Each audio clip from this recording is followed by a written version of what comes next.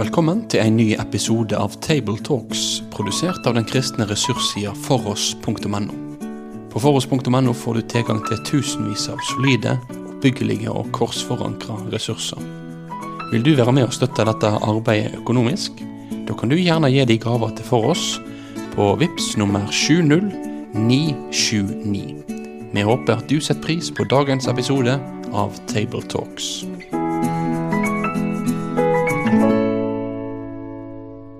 Følg med til en samtale omkring søndagens tekst.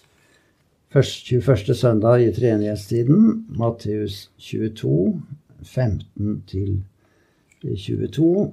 Og vi samlet her Svein Granerud, Egil Sjaastad og jeg, Asbjørn Kvalbein. Og vi skal se på denne teksten sammen, altså Matteus 22, vers 15. Da gikk fariseerne bort, og de ble enige om at de ville fange ham i ord. De sendte disiplene sine til ham sammen med herodianerne og lot dem si: Mester, vi vet at du alltid holder deg til sannheten og lærer sant om Guds vei. Du bryr deg ikke om hva andre synes, for du ser ikke på person eller rang. Si oss nå, hva mener du? Er det tillatt å betale skatt til keiseren eller ikke? Men Jesus merket ondskapen deres og sa: Dere hyklere, hvorfor setter dere meg på prøve? Vis meg mynten som skatten betales med. De rakte ham en denar, og han spurte: Hvem har bildet og navnet sitt her? Keiseren, svarte de. Da sa han til dem: Ja, så gi keiseren det som tilhører keiseren, og Gud det som tilhører Gud. De ble forundret over dette svaret, og de forlot ham og gikk sin vei. Ja, det er en veldig flott tekst dette også, synes jeg, som viser Jesu storhet og hans evne til å takle vanskelige situasjoner. Og så ser du jo inn i menneskehjertet samtidig. Så her er spørsmålet om hva de ville. De ville fange ham i ord, og de hadde med seg både sine disipler, altså fariseerne hadde læregutter, og herodianerne, som var et eget parti. Og de har en meget smigrende tiltalt av Jesus. Da bruker gjengitt i flere setninger her. Du holder deg til sannheten, du lærer sant, du bryr deg ikke om hva andre sier, du ser ikke etter personens rang. Med andre ord, du vil vel fortsatt ta vare på det gode rykte og ryet du har, Jesus, som en god og rettferdig mann. Men da kan du jo svare på dette, vi lurer på det. Skal vi betale skatt til keiseren? Ja. Ja, de prøver å sette han fast. Hva tykkes dere, brødre, om en sånn måte å gå løs på en problemstilling? Jeg tenkte på at det er kanskje to ulike grupperinger her da, som har funnet sammen i kritikken mot Jesus. Men det er ikke sikkert de selv hadde samme svar på det spørsmålet. Nei, det kan være. For herodianerne, det var jo da tilhengere av Herodes Antipas kanskje. Og de var neppe veldig nasjonalistiske da.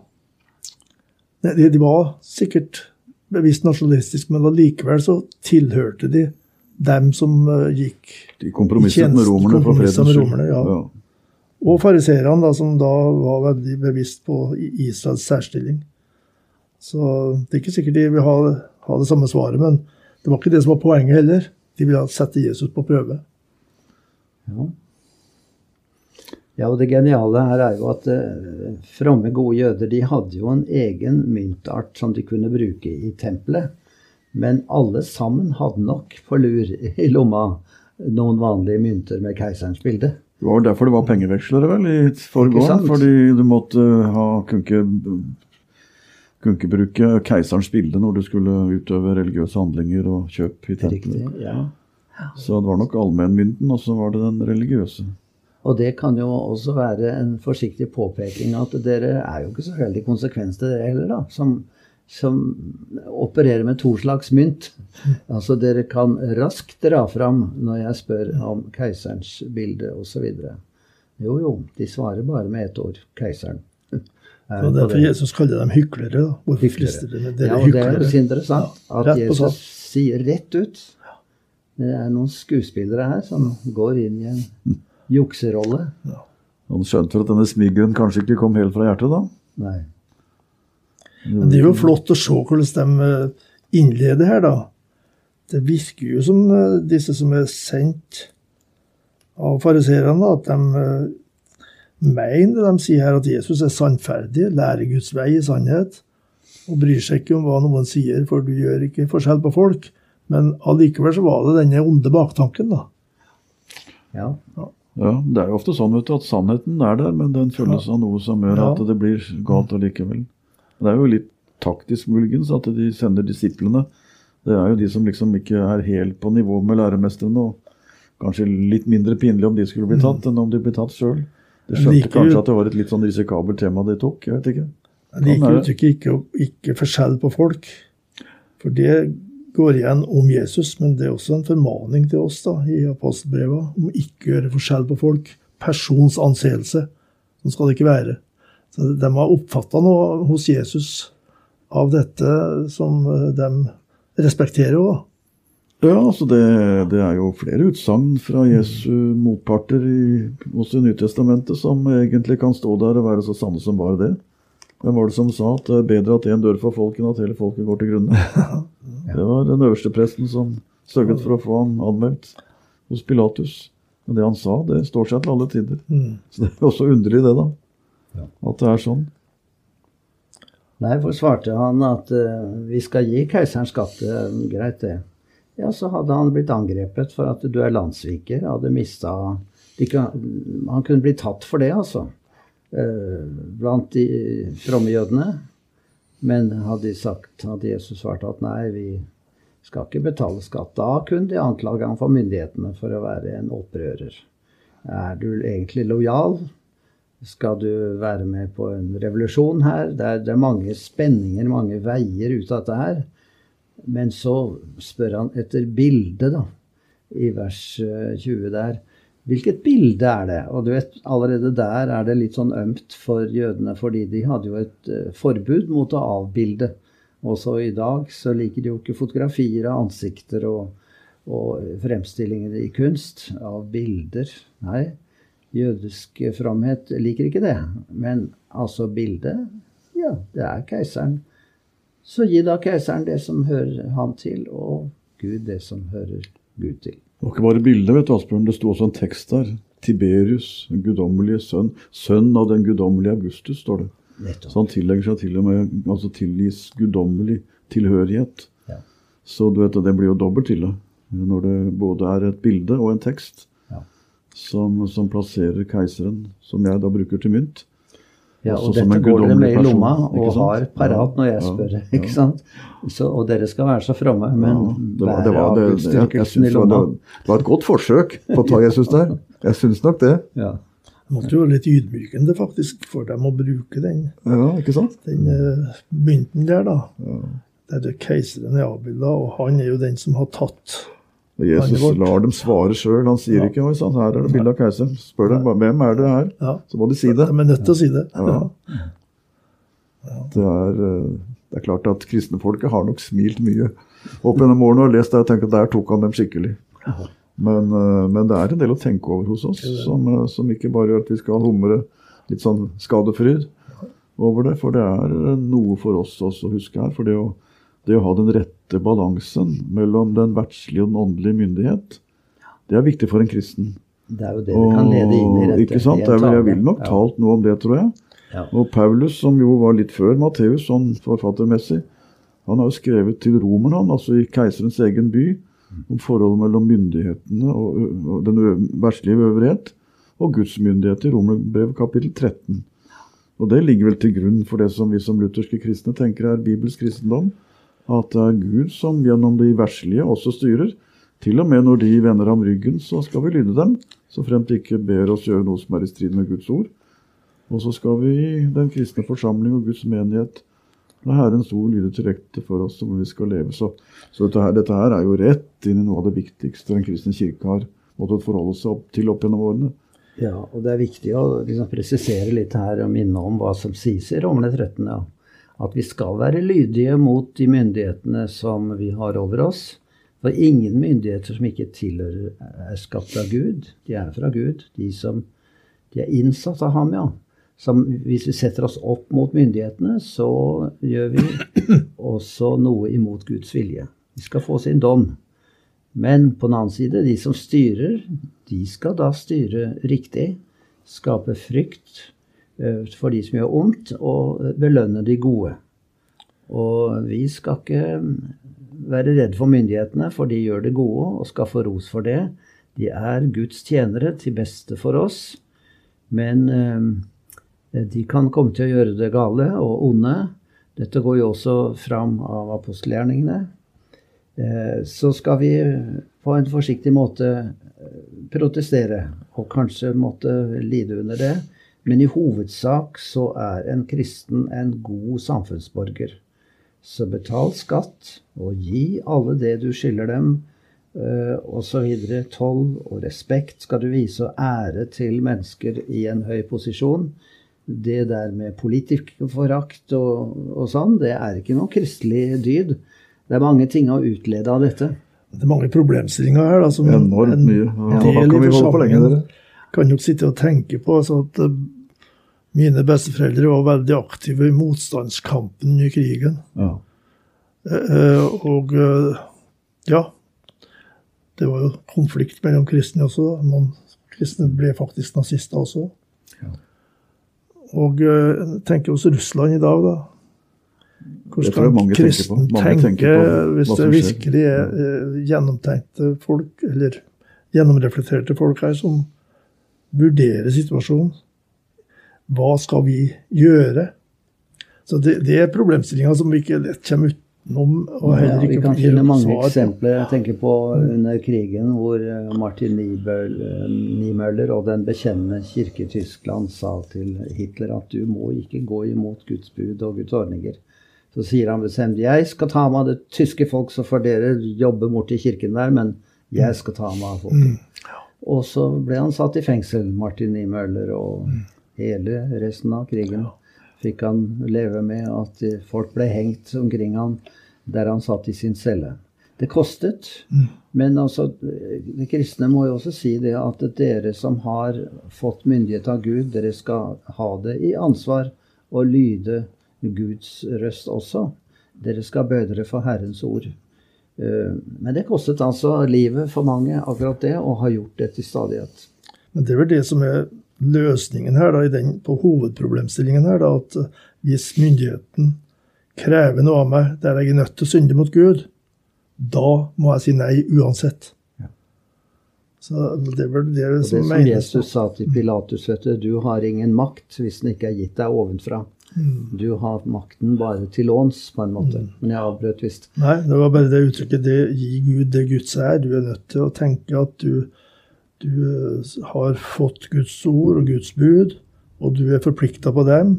Så hvis noen vil lede deg ut av det, så du handler i strid med det Gud vil med livet ditt, da må du si et nei. Det er vel en av de beste tekstene vi har, tror jeg, i hvert fall sånn på tekstrekkeplan, til å tale om hvordan Gud styrer verden, og hvordan han møter oss. For det er ikke mindre viktig enn før. Dette har vært kirkens utfordring til alle tider, og den har løst det på ulikt vis, og ikke alltid vellykket. Men vi må jo begynne med å si noe om at Gud er Gud, og at han har ikke gitt fra seg herredømme over kloden og menneskene og livet, men han har gitt oss en forvalteroppdrag som vi ser at vi ikke forvalter godt, men han tar ikke tatt ordningen fra oss, at vi må ha myndigheter, vi må ha styresmakter.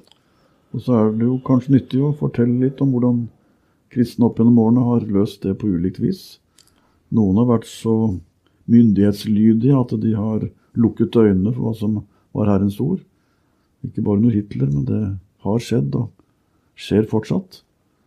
Mens andre har valgt å leve i konflikt, også der man ikke trengte å være det. Så her må vi tale til folk, dere, om den nærheten til Guds ord som gjør at jeg har dømmekraft i de situasjonene som blir krevende. Og det vel noe jeg tenker på en del i vår tid. Hvis jeg skulle nevne eksempler derfra, det får vi se på, men den dømmekraften som gjør at jeg skjønner, nå det på tide å si nei, her kan det ikke gå lenger. Jeg tror den dømmekraften litt svekket av at vi har kanskje ikke den nærheten til Guds ord som gjør at vi kjenner igjen de situasjonene hvor skillet kommer. Og det kan hende vi som forkynner og kristne skal hjelpe hverandre litt mer med. Det kan jo også være et poeng at vi må ha noe å si til de som har makt, og som har politisk ansvar, at de står ansvarlig for Gud. For Kirkens profetrøst. En profetisk røst, der Guds bud får lyde også til de høye, ikke bare til de lave, de som har innflytelse. Og at de skal ta det ansvaret i respekt for Gud. Det er klart det er mange av disse som ikke tror på Gud, da, som kan allikevel gjøre en god gjerning som politikere. Men allikevel så det et ansvar å minne om at du står ansvarlig for Gud, du også. Ja, for det mange erfaringer i historien at makt korrumperer. Altså, når man blir for mektige, så begynner man å tenke at man har mer makt enn man skal ha. Så vi må på en måte ha disse to tingene helt klart for oss. Jeg skal tjene Gud først og fremst, og så skal jeg være samtidig absolutt lojal mot de sammenhenger Gud har plassert meg i. Men så går det visse grenser. Så det å svikte på en av disse feltene, da svikter jeg egentlig begge deler. Altså hvis jeg ikke tar Gud på alvor, så blir jeg ikke noe god samfunnsborger heller. Da vil jeg komme til å tenke at jeg kan ta noen snarveier med skatt og toll og fartsgrenser og litt forskjellig som jeg bryter. Men jeg har med Gud å gjøre. Og hvis jeg bare tenker på å være helt lojal mot samfunnet, så kan jeg svikte Gud ved at jeg ikke sier fra. Det i hvert fall et rop, merker jeg, i folket, at vi må ha noen ledere som står fram og sier fra. Og de som sier fra på ting, de får oppmuntringer fra Guds folk når det må settes foten ned. Så det et ønske om at vi får en god balanse i dette. Gud har gitt oss lov og rett som en gave, og vi skal virkelig takke for et godt samfunn, og ikke være prinsipielt sure overfor myndigheter og ligge langt unna politikerforakten, for det mennesker det også. Men vi kan være lojale og gode samfunnsborgere og oppmuntre det gode og det sanne. Jesus bruker jo veldig sterke ord om å være lys og salt. Dere jordens salt. Om saltet mister sin kraft, hva skal det saltes med? Dere verdens lys. En by som ligger på et fjell kan ikke skjules. Så det forutsettes at de som Jesu disipler, de engasjert i den verden, men at de da får i ettertid respons av ikke-troende. De ser de gode gjerninger dere gjør, og priser deres far i himmelen, står det. Så det en veldig sterk anbefaling i skriften til å oppføre seg sånn i den livssituasjonen, sosiale settingen den da. At den kan skape sånn respons hos andre, at du har med Gud å gjøre. Ja, og at folk begynner å undre seg. Hva det noe med disse menneskene som kan leve sånn som de gjør, liksom på tvers av mange verslige tendenser i samfunnet, og kanskje til dels på tvers av motemeninger, og ikke på kanten av bud, men kanskje ta et bud eller en lovregel litt for alvorlig. Folk undrer seg, ja, trenger du ta det så nøye? Gjør vi det så nøye? Ja, kristen lys og salt, ja. Det kan jo også bety at en kristen må gjøre et valg der en gjør ting som gjennomsnittet ikke synes kjekt, da. Ja. Og der det blir konflikt i miljøet. Ja. Det jo påvist, og det snakkes om i dag, at generasjonen 2000 og yngre, de sliter mer enn forrige generasjon med å virkelig ha frimodighet til å stå fram og være tydelig på de områder hvor det konflikt mellom kristen etikk og det som samfunnet lever i vår vestlige kultur i dag og i Norge. Så dette her ikke bare teori, dette her hverdagsutfordringer, ikke minst for yngre mennesker, men jeg tror når jeg ser også at vi i vår litt eldre generasjon har den samme utfordringen, og det koster til tider nå å leve annerledes enn det som allment akseptert i et sekulært norsk samfunn. Det betyr jo ikke, og dette har vi sagt, og vi får si det igjen, det betyr ikke at vi skal takke Gud for myndighetene, vi skal lyde dem i alt de ber oss om av ting som gode, men det situasjoner hvor vi både må veilede troens folk, og vi også må be om å få si det som sant til dem som ber oss gjøre noe som viser at dette annerledes det Guds ord har sagt. Så den situasjonen vi, og jeg tror vi skal forberede oss på å være litt mer frimodige på det, også med bakgrunn i det vi har lest om tekst i dag. Ja, for det går jo an å ha et vennlig forhold til de som har makt, i den grad man kommer i nærheten av dem, og gi dem en oppmuntring, en takk, og noen vise at jeg ser på dem ikke bare som et troll der ute, men som et menneske som også har sine problemer, og som kan føle seg ensomme med all sin makt. Jeg siterte jo dette som Jesus sa til Pilatus: du har ikke noe makt hvis den ikke hadde blitt gitt deg ovenfra. Og det kan jo sies, det kan gå to retninger. Altså, du ikke så mektig som du tror, men samtidig kan det jo sies at du har en makt som gitt av Gud, og Gud vet om deg og kan støtte deg hvis du går til han. Jeg synes det så flott det som ligger i det utsagnet av Jesus. Det både en formaning og det en trøst i det.